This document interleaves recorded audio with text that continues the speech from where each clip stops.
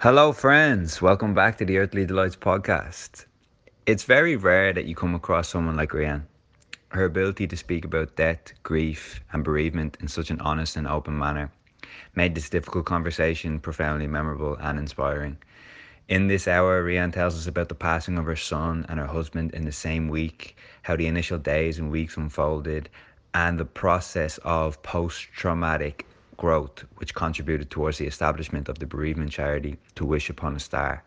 Rhian provides a perspective on bereavement that we haven't fully explored on the podcast before, and certainly facilitates some catharsis for myself and I hope for you guys.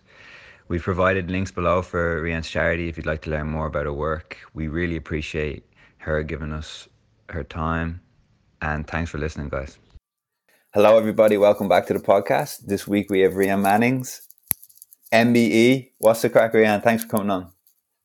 Oh, thank you for having me, Jim and Seb. Thanks for having me. Real pleasure. Very much looking forward to this. And I'll tell you, even this is one of the first few podcasts where my dad was asking me, make sure you ask the guest this question. But before we get there... Exciting. Yeah. Before we get there, for listeners maybe that are not familiar with your story and your life, is it possible for you to give us a kind of synopsis or a summary, please?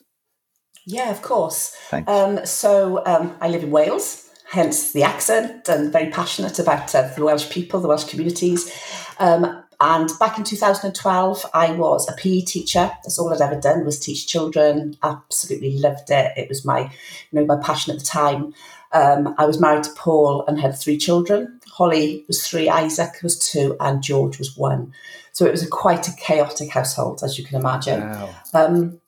I'd been to school, a normal working day, and that evening our worlds came crashing down when our youngest son, George, fell ill very suddenly at home. He was rushed to the hospital, local, but sadly within 2 hours of being admitted, George passed away.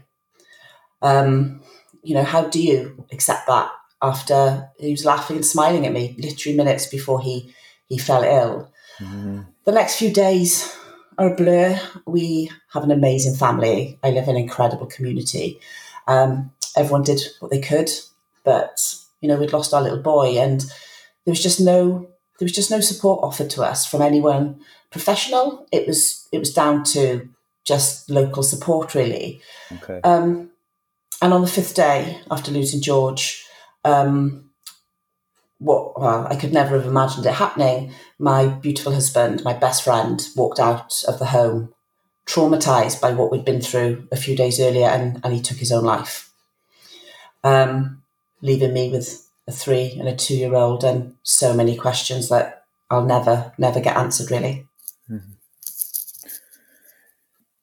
So life's been really difficult, as you can imagine, but it's 9 years now, 10 years next year, so a big one for us as a family. But I'm sat here and talking to you, and we're getting through it. We've not got through it. We'll never come through it, but we've learned to live with it now.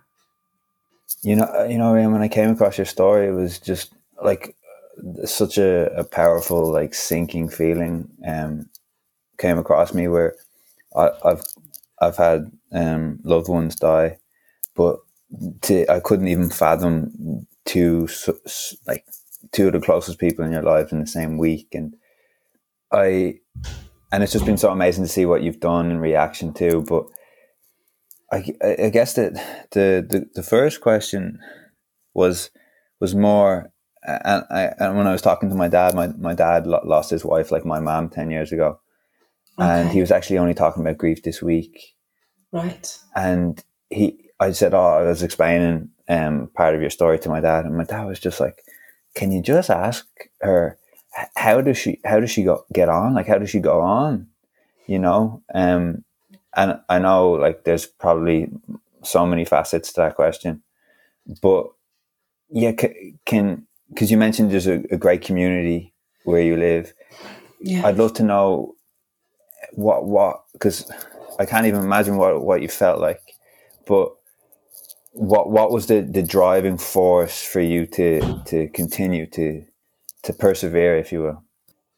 So many things, but I think the main thing was my love and passion for Paul and George. Mm-hmm. Sadly, children do fall ill and die suddenly. You never, ever want it to be your own child, but it sadly happens. But no dad should walk out on his family and never come home, because we just felt completely abandoned. And since the day I lost him, he was the most incredible man when he was here. All he wanted to do was help people. He wanted to care about everybody. And I decided that that's the person I wanted to be, and to continue to be. So every morning when I'm in bed, and even now, 9 years on, my life is good, and I'm not guilty anymore for saying that. I lie there and I think of them, and I think that they can't experience that warmth on their face, and they can't experience those conversations and the incredible things that life has got to offer you. So I then get myself out of bed. And what's really helped me is talking. It's that old cliche of, don't suffer alone, share how you're feeling, especially obviously with mental health and bereavement. But since day one, I have talked not just about Paul and George with such love, but also about what happened and the importance of supporting one another. And I think my best friends are still there. They must, they've supported me and heard me talking for years and years and years. But it was important that people knew how I was feeling.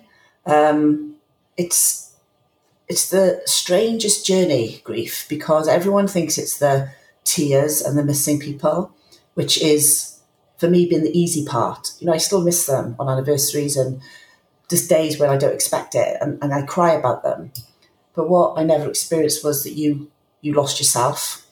I lost my identity as a mum of three, as a wife. I didn't even recognise myself literally in the mirror. I didn't want to live life. That wasn't because I wanted to pass away in any way. It was the fact that life had no meaning to me anymore. And nobody tells you or explains about that really to you. And most of the support I've had to receive, which again, I'm not ashamed to admit, I've had counselling, I've tried reflexology, I've had psychiatric support, which has been incredible. I've been on medication. I'm still on a bit of medication as well for my anxiety.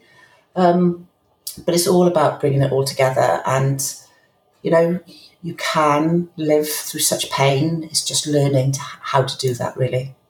Rhian, I wanted to ask, one of the key reasons that we, Jim and I started this podcast was because, we found that Jim and I had gone through a few things personally, and we would talk about it. And then we found that when we would talk to other friends, specifically guy friends, that would help them open up in turn. And we realized that maybe there's something there. And this might be the impossible question, but when you talk about your late husband and like how much of a great man he was, he always wanted to help, he always wanted to care for people, like take care of people. And I think a lot of guys, like whether they're young men or dads in his case, kind of feel that responsibility that we have to always take care of our friends and this, that, and the other. And when we feel like maybe we're failing in that comes like as a real hit to our ego, maybe a bit of our pride and our own identity. And I wonder, do you think that maybe was one of the reasons that obviously his son is just kind of had this, just, you couldn't even write it almost, just, like you said, in a couple of hours, he's smiling and laughing, and then all of a sudden he's passed away. Do you feel like he carried that burden maybe heavier, and maybe that's why he kind of took the decision he took? And to anyone who's listening who maybe feels that way in some way, shape or form, do you feel like if they kind of expressed those feelings of feeling like you've let them down, or feeling like you haven't delivered as you're supposed to, in inverted commas, as a man, that maybe you wouldn't go to such a dark place? 100% why I lost him. 100%. That weekend we were so close. Paul had as far as I know, obviously I won't ever know, had no mental health issues. He was always upbeat, always there for everybody. Obviously that doesn't say anything because he could have been suffering, but as far as I was concerned, there was nothing going on. And that weekend we were so close, we talked a bit, he showed his emotion, but he kept saying it was his fault. He kept telling me that he'd failed me as his wife and he'd failed our family. He should have taken George to the hospital. He shouldn't have done this. He did this. He just had to find some way of blaming himself. And I kept telling him that wasn't right. It wasn't fair. And even our last words to each other was, he said to me, "This is my fault. I failed you. I'm so sorry." And I said to him, "Please stop saying it. it's not fair on any of us because it's not true. And I never saw him again. And yeah, there is such pressure on men to feel that they are the provider of our family. And traditionally, you can look back years ago, that is how it's always been. And Paul was quite old-fashioned in that respect. He was the big earner in the family. He was the person who did everything for us. But for him then to carry that burden, he just couldn't. And we needed somebody, guilt after you lose somebody. It doesn't matter who it is. It doesn't matter how they pass away.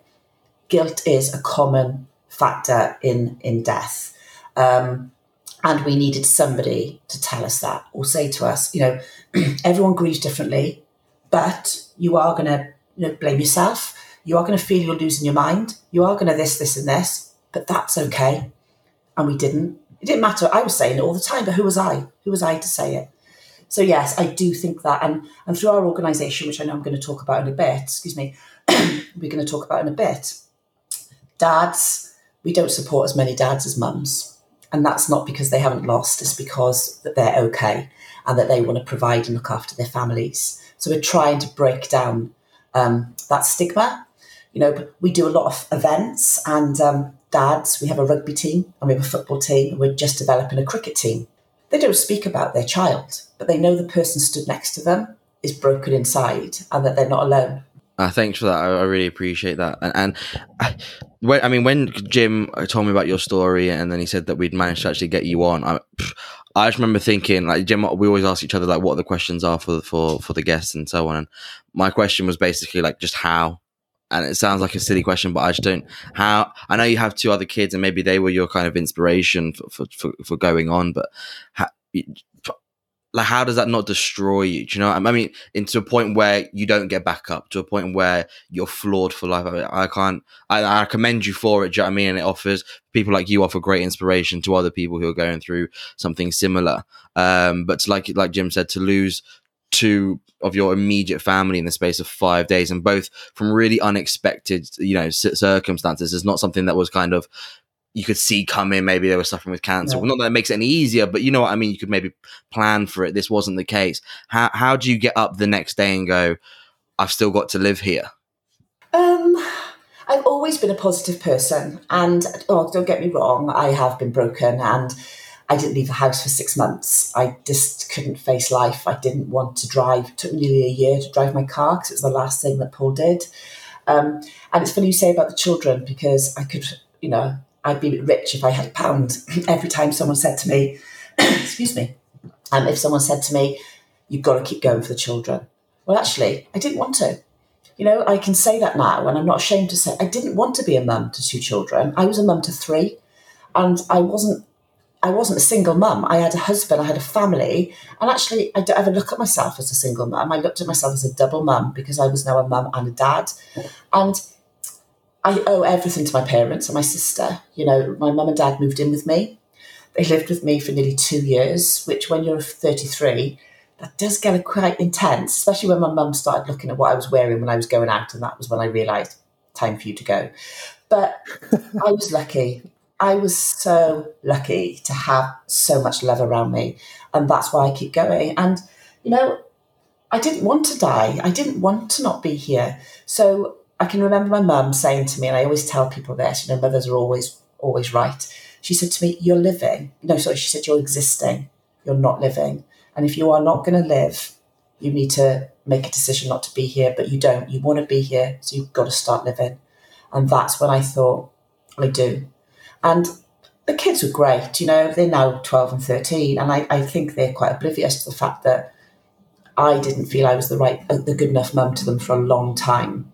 Because I couldn't take them out. I'd have panic. I couldn't see dads. I couldn't hear the word dad shouted across a park. Couldn't see happy families. But the children had a good life, don't get me wrong. But I then realised about 4 years ago that I had to just do this. And I loved Paul and I will love him forever. And he's with me every single minute of every day.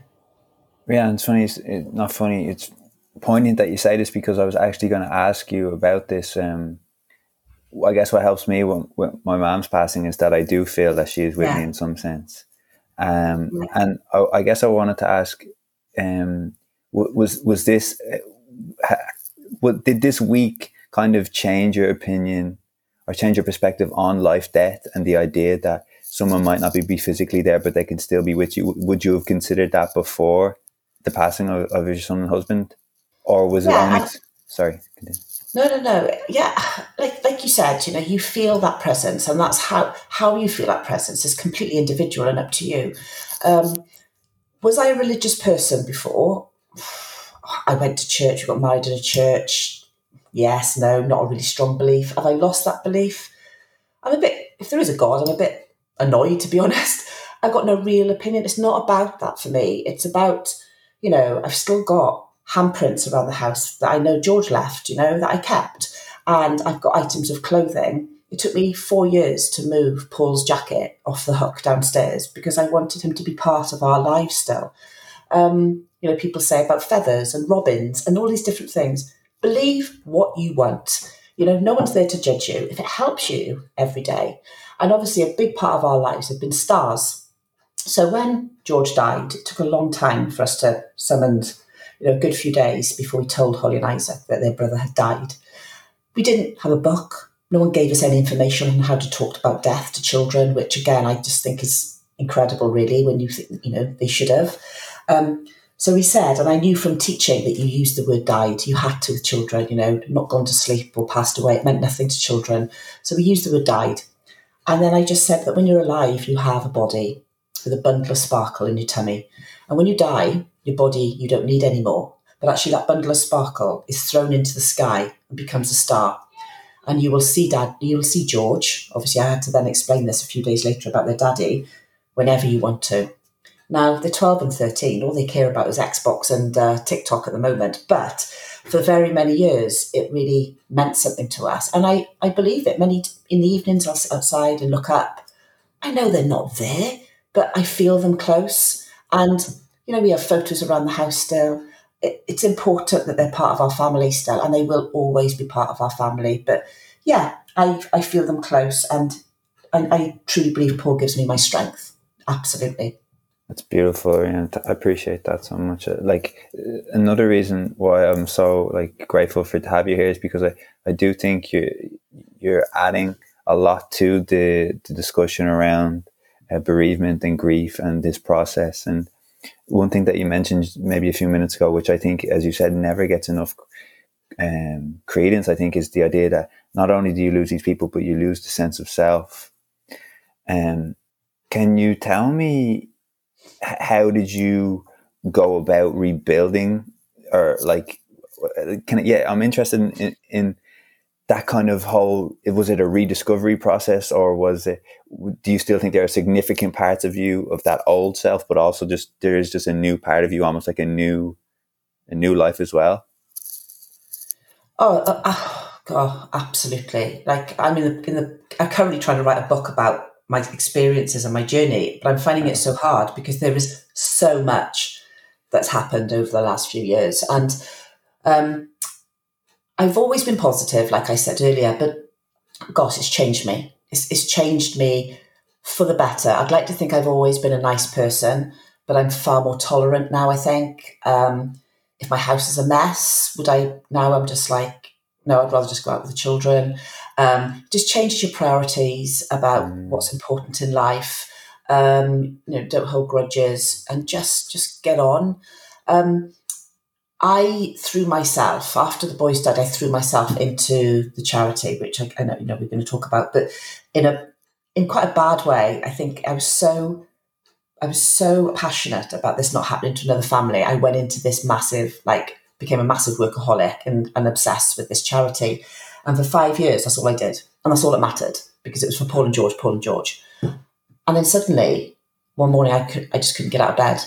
I couldn't feel my hands, my feet. I thought I'd had some kind of stroke or a complete breakdown.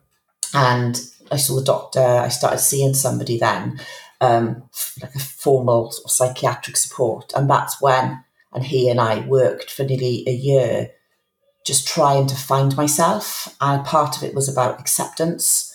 And also part of it was about, it wasn't my fault, because since it happened, and I still do, and it doesn't matter what you or anyone says, I will always blame myself, and an element of it will always be with me about blaming myself that this happened, because as a mother, naturally I should have known my son was ill. And it doesn't matter how many medics tell me that actually you don't always see these symptoms. I should have saved him. And then with Paul, obviously the guilt that majority of people have when they lose someone through suicide is that I should have known.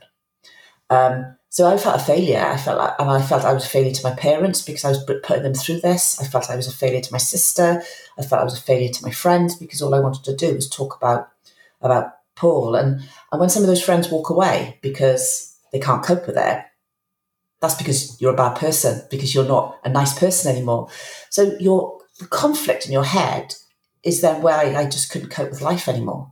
So by having support and understanding that, maybe it's not my problem, it's theirs, and just having an understanding of the person you've become, I am in a lot better place. And it's hard work, but everyone's different. And I think you also have to understand that. And one message anyone listening today is, if you haven't coped like I have, that's absolutely fine. And because I haven't coped like you doesn't mean it's right or wrong. And everyone must cope differently with the way they want to cope, because again, part of me now is not judging. If someone had said something to me about something years ago, I might have gone, can't believe they did that. Well, no, everyone has to deal with this in the way that they can survive. Rhian, I wanted to ask, I think a common theme when people go through a grieving process is the idea of loyalty. And so Jim's talking there kind of about the evolution and trying to like almost redefine yourself or find again your identity. But I think sometimes or at least I sometimes used to see it as like a slight on the person who's passed away, like, oh no, I've got to stay true to them and who they were and blah blah. Because if I don't, then it's like I'm offending them and I'm dishonoring them in death, which is like the seen as the worst thing you could possibly do. And I wanted to know, did you ever come across guilt when you were trying to not move on but move through it? So when maybe you said how your mum would judge you for what you'd wear on your night when you're going on a night out, but like maybe whenever you started, even the conception of dating again, was that then paired with tremendous pangs of guilt when you were, I don't know, when you were celebrating kind of momentous occasions with maybe your kids, knowing that George wouldn't have those occasions now? Again, was that paired with guilt? And if so, how did you kind of overcome that feeling of guilt? Gosh, guilt's played a massive part in my journey, and I know it plays a massive part in many people's journeys, because I didn't even want to eat food after Paul died, because he would never eat again, and I shouldn't be eating, because that means I was nourishing myself and that I was going to be gaining strength. I wouldn't drink alcohol for a long time because that was fun and relaxing, and I always, that. But dating was mad, actually, because I knew quite quickly after losing Paul, rightly or wrongly, I didn't want to be on my own, and I didn't want the children at 2 and 3 to be on their own. And I'd like to think that maybe one day that would change. And I did date a couple of people, but I was hard work. I can put my hand up and say, I obviously wasn't ready for it. I wasn't ready to let go, and the guilt was just too consuming. But 2 years ago, I got married to an amazing person. And was I felt guilt on the wedding day? I didn't, because I don't feel like I've dishonored Paul. I feel like he's no longer here, and Craig, my new husband, understands I've got 2 husbands. One is no longer with me and one is here. Not replaced Paul. They're so different in many ways. And I actually sewed my wedding ring from Paul into my wedding dress when I married Craig. And Craig knew. I wear his wedding ring. I've worn it since after the funeral. I'll never take his wedding ring off. It's on the other hand. And I've got my new wedding ring on this hand. That's a bit extreme. He doesn't play a big part in our marriage every day. I think Craig probably would then have issues with it. But it is hard. The first time I went on holiday and smelled sun cream, I've got a real thing about sun cream and smells, because I have got PTSD. Smells are a big thing about it. So I used to go on holiday and wouldn't use sun cream for the first couple of days, because I just couldn't handle that smell and felt guilty of being on holiday. I don't anymore, but I used to take his swimming trunks with me and roll them in the bottom of my bag, because I wanted to take a part of him with me. But realised actually he's in my heart and they come everywhere with me. So guilt's massive, huge. It took me a long time to laugh and smile. And even now, sometimes I do think people, a lot of it's around what people perceive and expect. So I would laugh and then suddenly go, oh my God, they're looking at me. They're thinking I'm laughing and I'm supposed to be a bereaved widow and I should be in black probably and I shouldn't be out dancing. And generationally, my mum, for instance, for many years, one day a friend said, do you want to come out tonight? And I was like, I might. It was the anniversary of Paul's death. And my mum was like, you can't do that. You can't go out on the anniversary of Paul's death. So, but she, in a way, I got it, but I also think now she understands that I was thinking about him all night. So you haven't got to sit there. But yeah, it's a great question. And again, very common and there's very little you can do because you do feel guilty for living and breathing for a long time. It seems, sorry, I don't know if I'm interpreting this correctly, but it's almost like you're going to feel the guilt, but don't feel guilty about feeling the guilt. Or like don't judge the guilty feeling. Accept that you feel this right now and there may be a time where you don't feel that in the future.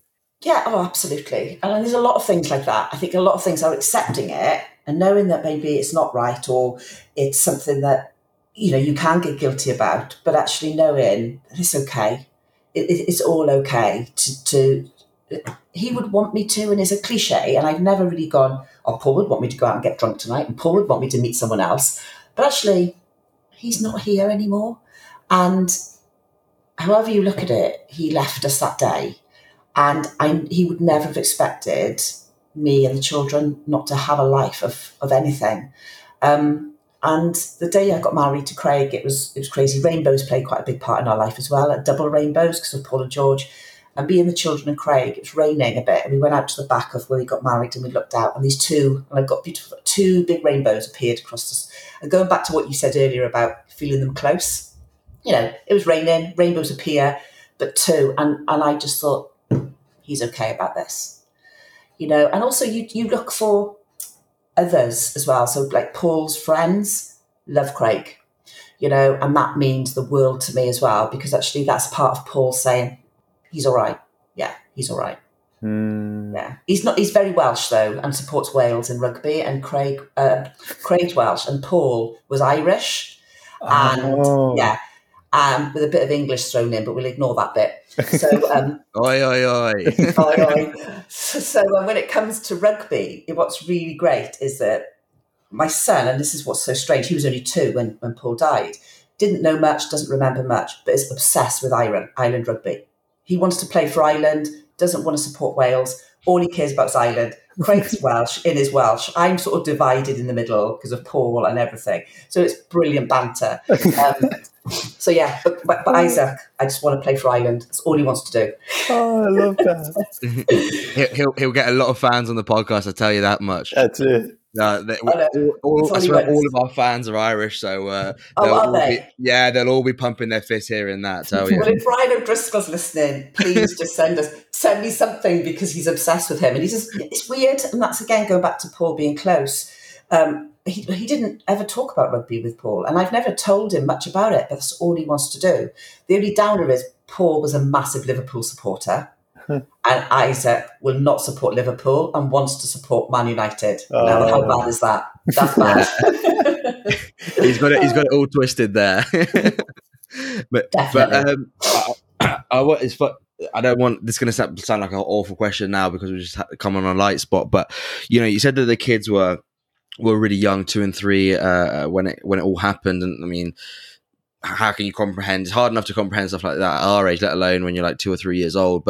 And you said that they're now like 12 and 13 and all they care about is Xbox and TikTok. And I'm sure you're aware that there's going to come a day where they come of an age where they kind of want to, they want to delve back into it and start to ask some real hard questions. And I think, and maybe this is just me speaking from ignorance here, and correct me if I'm wrong, but I think maybe it might be easier to accept the passing of their brother because it's just one of those things where you go, what can you do? It's an illness. It's nobody's fault. Not that, and it is what it is and you accept it as hard as it may be. But how would you, when that time comes when they ask about their dad and they maybe have a feeling of like, did he not love us enough, like to carry on because you carried on, mum, and you were going through the same stuff. So why did he let us down? Why did he leave us? Weren't we enough for him? You know, all of those types of questions. Because I have some friends who unfortunately, it's always their dads, not their mothers, but unfortunately their dads who have also passed away through suicide. And they had, when they got to about 18 years old, that's when those questions would start to creep up. And I always thought it must be such a difficult question to answer as a mother or the widow. How? I mean, I'm sure you've played it through in your mind. How do you think that would go? God, parenting is hard anyway. We don't know what goes on in our children's minds. It's trial and error. There's no guidebook. Well, there's lots of guidebooks, but they don't work because the kids are so different. So when they died, they knew George was ill. And when Paul died, I'd made the decision not to tell them what happened. I was informed by professionals. They need to know everything now. And I made the decision, no, because I still couldn't comprehend what had happened, and I'm not telling my children. So I built bricks. I sort of built blocks as time went on. So one day they were like, so how did he die again? And I said, well, he went out and he fell and he banged his head and they couldn't make him better again. Because when Paul took his own life by diving off of a viaduct bridge, motorway bridge. So I sort of did that, and that was enough for them. And then they did something else, and I told them a bit more, and I told them a bit more. And then in 2017, I appeared on a BBC documentary called Mind Over Marathon, which was about people running the London Marathon who had mental health issues, which was an incredible experience. And it was going to be all over national BBC TV. And I thought, right, now's the day, now's the time. They came in from school, they were like chatting, and I said, oh, can we have a little chat? And that's the first time I told them. And I told them what, that he took his own life. My kids are amazing. My son was like, and my daughter, lover, said, that makes sense now. It never made sense that he fell over and banged his head. And I thought, bloody hell, perhaps I should have said something earlier. But in my mind, and I still stand by that, I never lied. Never, ever lied to children about anything. But I just didn't tell them the truth. So they know everything now. And also, remember, Google, and they're on their internet all the time. They probably know more than I've even ever told them. And we talk very much about mental health. So my tablets are on my side of my bed. They know I take them because some days are really hard for mummy. We've got friends, some family who've suffered with their mental health. And I've said to them, about physical and mental health. And I think schools and education, there's a lot more out there than, I'm a lot older than you two, I'm sure. But when we were at school, there was no focus on the mind. It was all about the body. So they understand that. And through the charity, they know other people it's happened to. And I think I've done okay. It's trial and error. They're happy. As I said, they're happy. Great kids. But yeah, there will be more. And what was really comforting for me was when we had the inquest from the coroner over their death, we eventually found out that George had pneumonia, and that's why he died. So again, we're lucky because some families never find out how their child dies. With Paul, what was really interesting was the outcome of the inquest was accidental death. They truly believe that he didn't leave the house that morning to take his own life, that this was just something that happened. His mind flipped. He was traumatized, and I've got that in black and white. And even though I know, the children know, everyone knows what happened that day, I can say to the children one day, he didn't leave her. He didn't choose to leave us. This was something he would never have wanted to make life difficult for us. People who take their own lives don't make a conscious decision anyway. I truly believe that. Someone said to me early on, when people walk out and have a heart attack, their heart just stops and they've gone. Whereas a similar thing happens to the brain. And that brought me comfort at the time, which is part of what I said to the children. So yeah, I think you're right. They are going to have questions about things. And for instance, Paul's family, they withdrew very much from our family after we lost the boys. And they know a bit about that, but one day they'll probably want to know more. And I've got that hopefully ready to come. Thanks for that, Rhian. I guess this could be a nice transition towards all of your fantastic work with the charity. And I guess this question would be, obviously it's different for everyone, as you say, and it's a different circumstance, but I'm sure what you're working with is the idea that there are at least core fundamentals that you think or need to be involved in the process of a healthy grief or healthy bereavement. And I guess, yeah, this would be great for us to learn more about the charity, but also, in your opinion, like, what would you have loved to have that you didn't have, and what you're trying to provide for other families now? So again, lots and lots of things. But when Georgie died, they asked if he wanted his handprints taken, if he wanted parts of his curls taken, which, I just nod, and say yes, we did. But it was very rushed. It was thrown into a conversation. They did it all, etc. We had nowhere to sit. There was nowhere to sit. So when they were trying to resuscitate him, when after he passed away, we was just sat with other people around us in beds, and our little boy, and we walked out with nothing. You leave your child in the hospital. We had a list of phone numbers to ring that we rang, and some of them were even out of date, and the others were still waiting to hear back. So 10 years on, we got nothing from those phone numbers. And you just want someone to say, you are going to, as I said earlier, you're going to blame yourself. You are going to feel like you're cracking up. You're going to need this, this, and this. And it's about choice and just being informative. We didn't know where our little boy was going to go. Was he going to stay in the hospital? Was he going to go? Was he going to have a post-mortem? Excuse me. We didn't know anything. So you just need to be informed and made to feel like you matter. A lot of my psychiatric and mental things have been about no one cares about me. And that's all stems back from us leaving that hospital and hearing from nobody.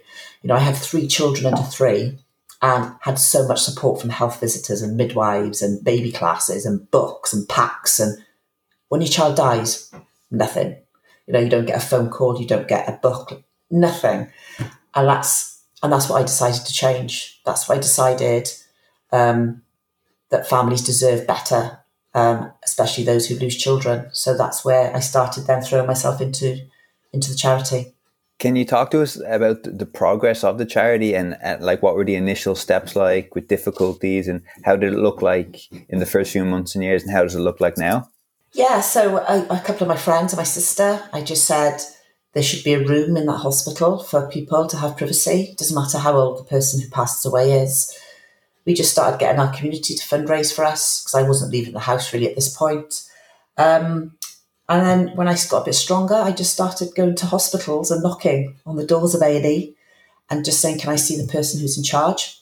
Having a conversation with them, always making them cry because they could see, they'd been there, they'd seen families like me and knowing that they leave with nothing.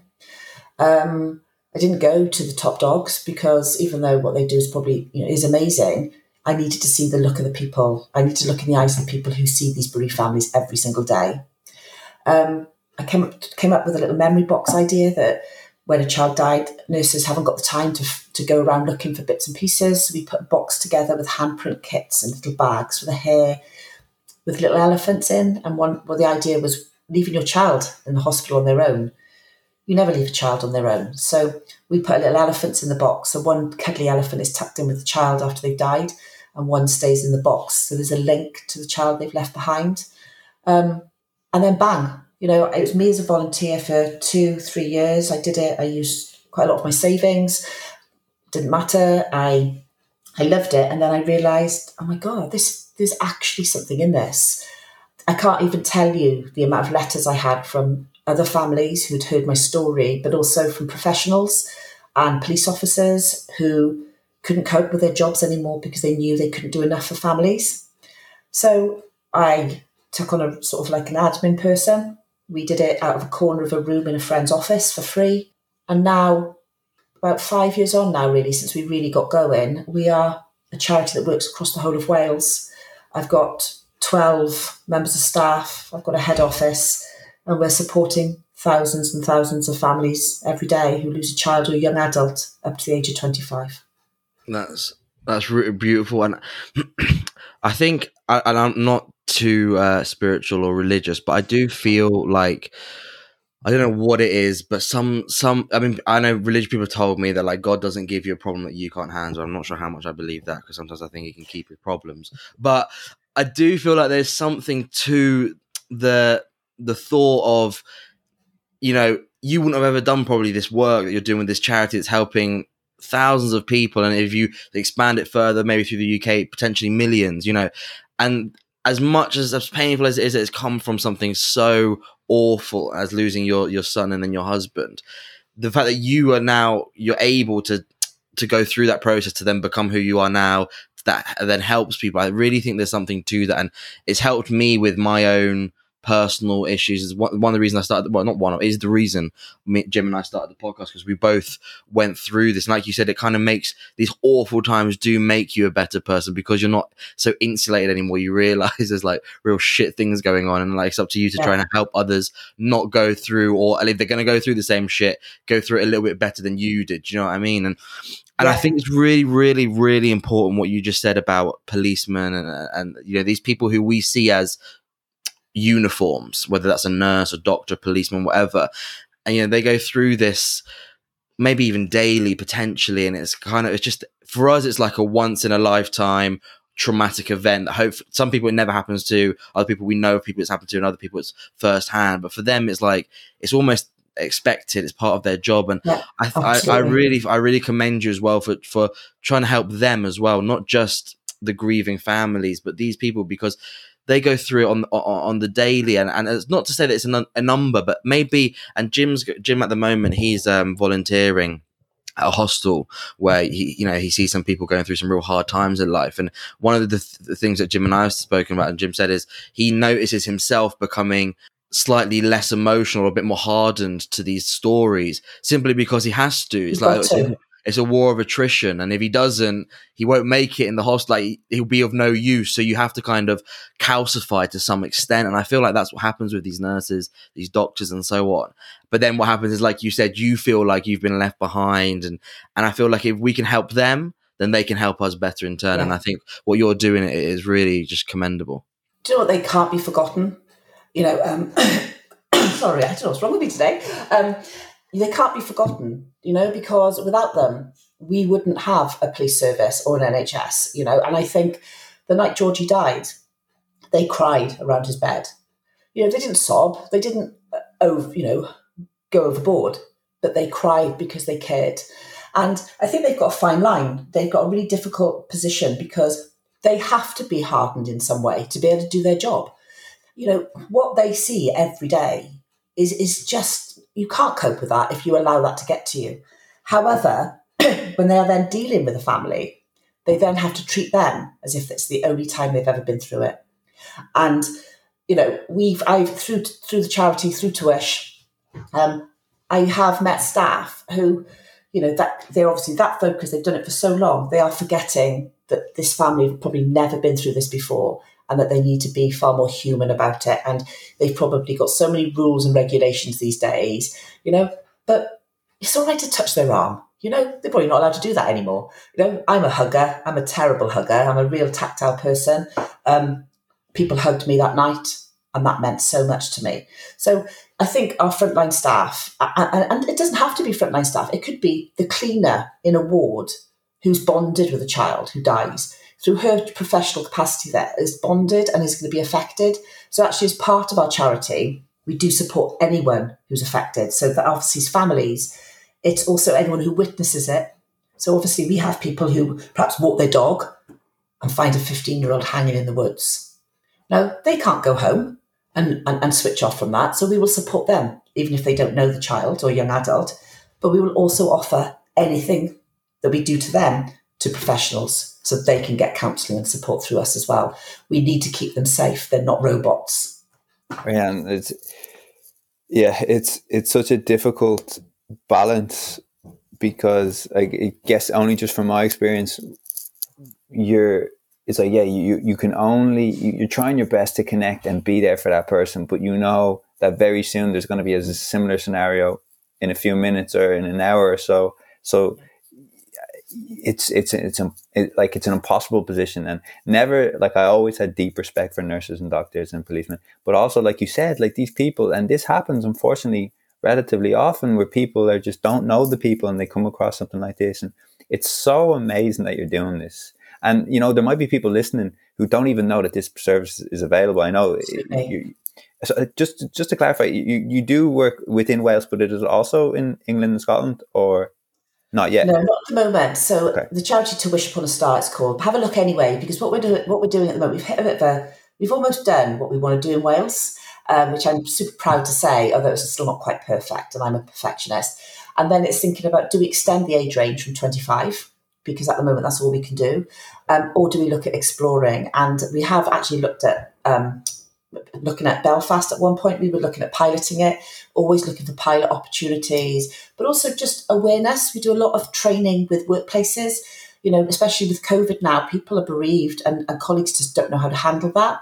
So we do training courses, all over, we can do that all over the world. And it's not necessarily relevant then just to Wales. So yeah, but also we could have families from Ireland or abroad, Spain, anywhere, in Wales on holiday.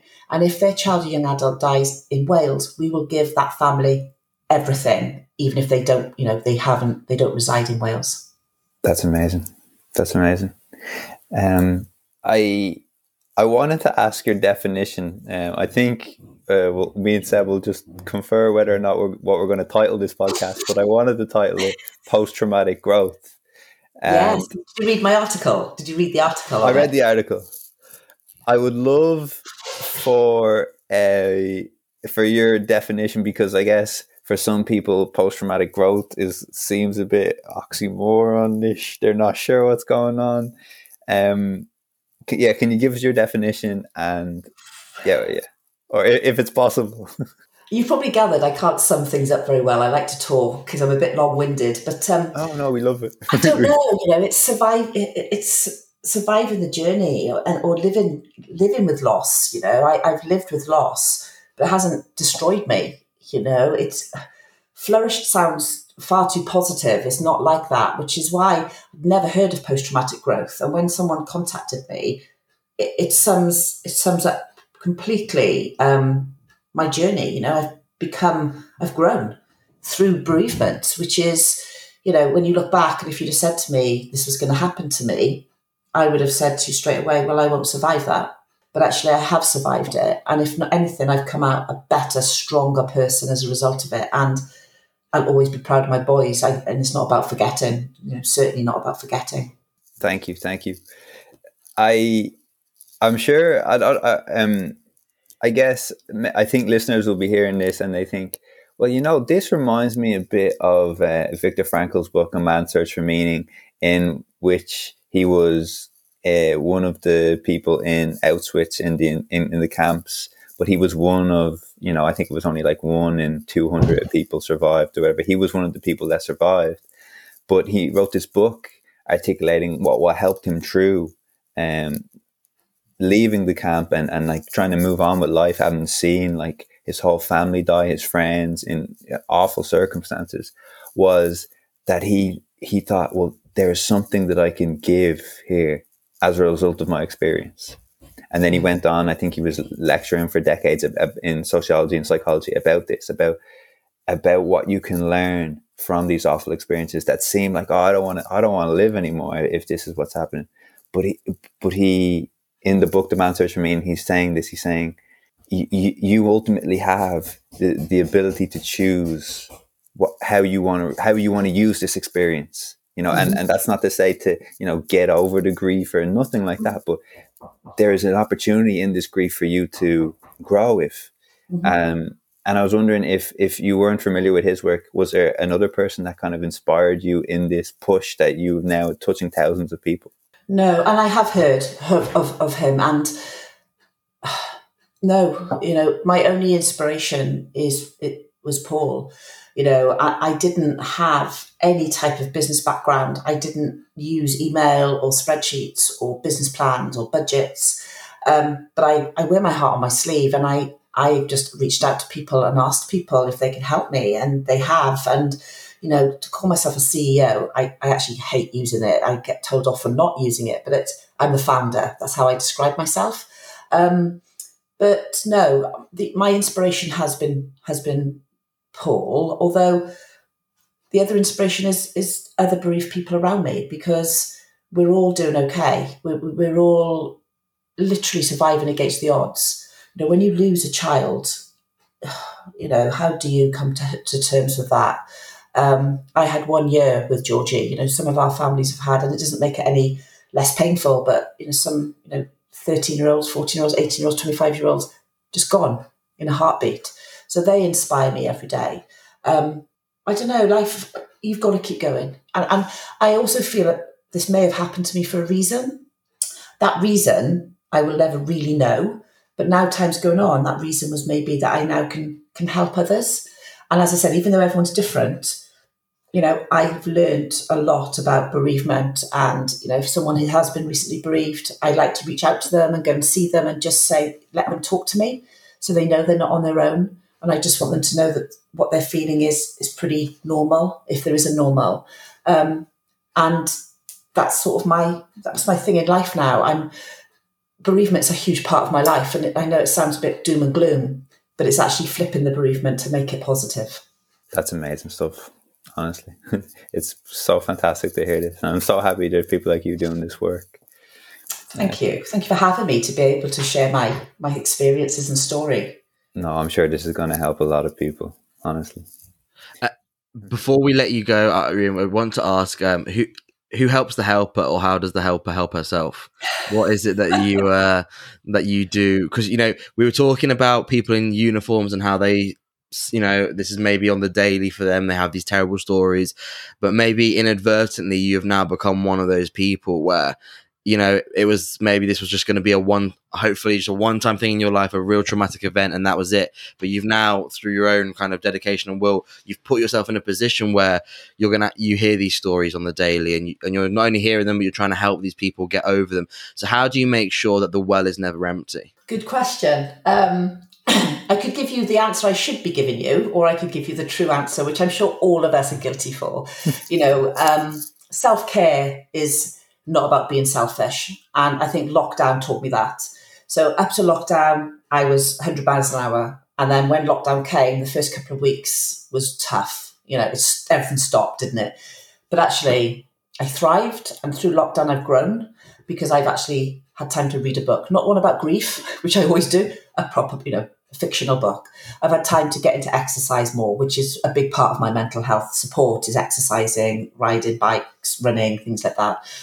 But spending time with my kids and appreciating what we've got and seeing so much sadness out there in the world, knowing that actually I'm still quite a lucky person to have the life I've got today. So, yeah, looking after myself is a big one. It is difficult. I do speak to my friends. I do say to them when I'm down, I'm very open, like my husband knows if I'm having a bad day. But I'm also always looking for something else. I'm always looking for the next thing. So I've just launched a podcast myself, talking to my parents. So I've got 15 episodes talking to bereaved parents, which is, I wouldn't say it's the most uplifting podcasts, but to speak to so many parents about how the different ways that they've been dealing with it has been pretty amazing. I'm in the middle of writing a book. Once that's done, I always need something. And that's quite a new thing for me. And that's part of my process. So I'm jumping out of a plane in September, which I'm in total denial about. Let's not mention that. Moving on. I'm doing Kilimanjaro in February. Wow. The 10th anniversary of the boy's death. I'll be on the mountain. I have to find things. And that's part of I don't like to slow down.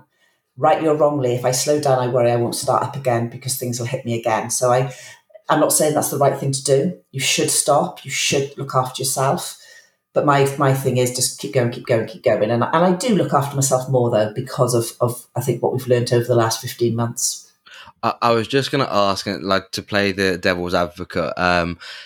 We've had some real amazing guests on here, and I can just like hear some of their voice in the back of my head being like, is that productive, or is that running away from the grief? Is that running away from those demons? And I mean, maybe that's out of question. I shouldn't be asking those questions, but I had to ask. Do you feel like you kind of said there, you feel like if you did slow down, maybe you won't get back up again? And do you feel like you've got that to kind of overcome? Is that something that you're working towards, to be like, I want to work towards a point where I feel like I don't have to go up Kilimanjaro to be, do you know what I mean? I can sit in it and I can be not comfortable with it, but you know what I'm trying to get at. No, definitely. And I think, yeah, you're absolutely right. It's not healthy all the time. Definitely not. But I think I've got to a good balance now. Before, everything I did was for Paul and George. I would be climbing Kilimanjaro because I had to do it for Paul and George because they died, right, and they should be here and I should be here.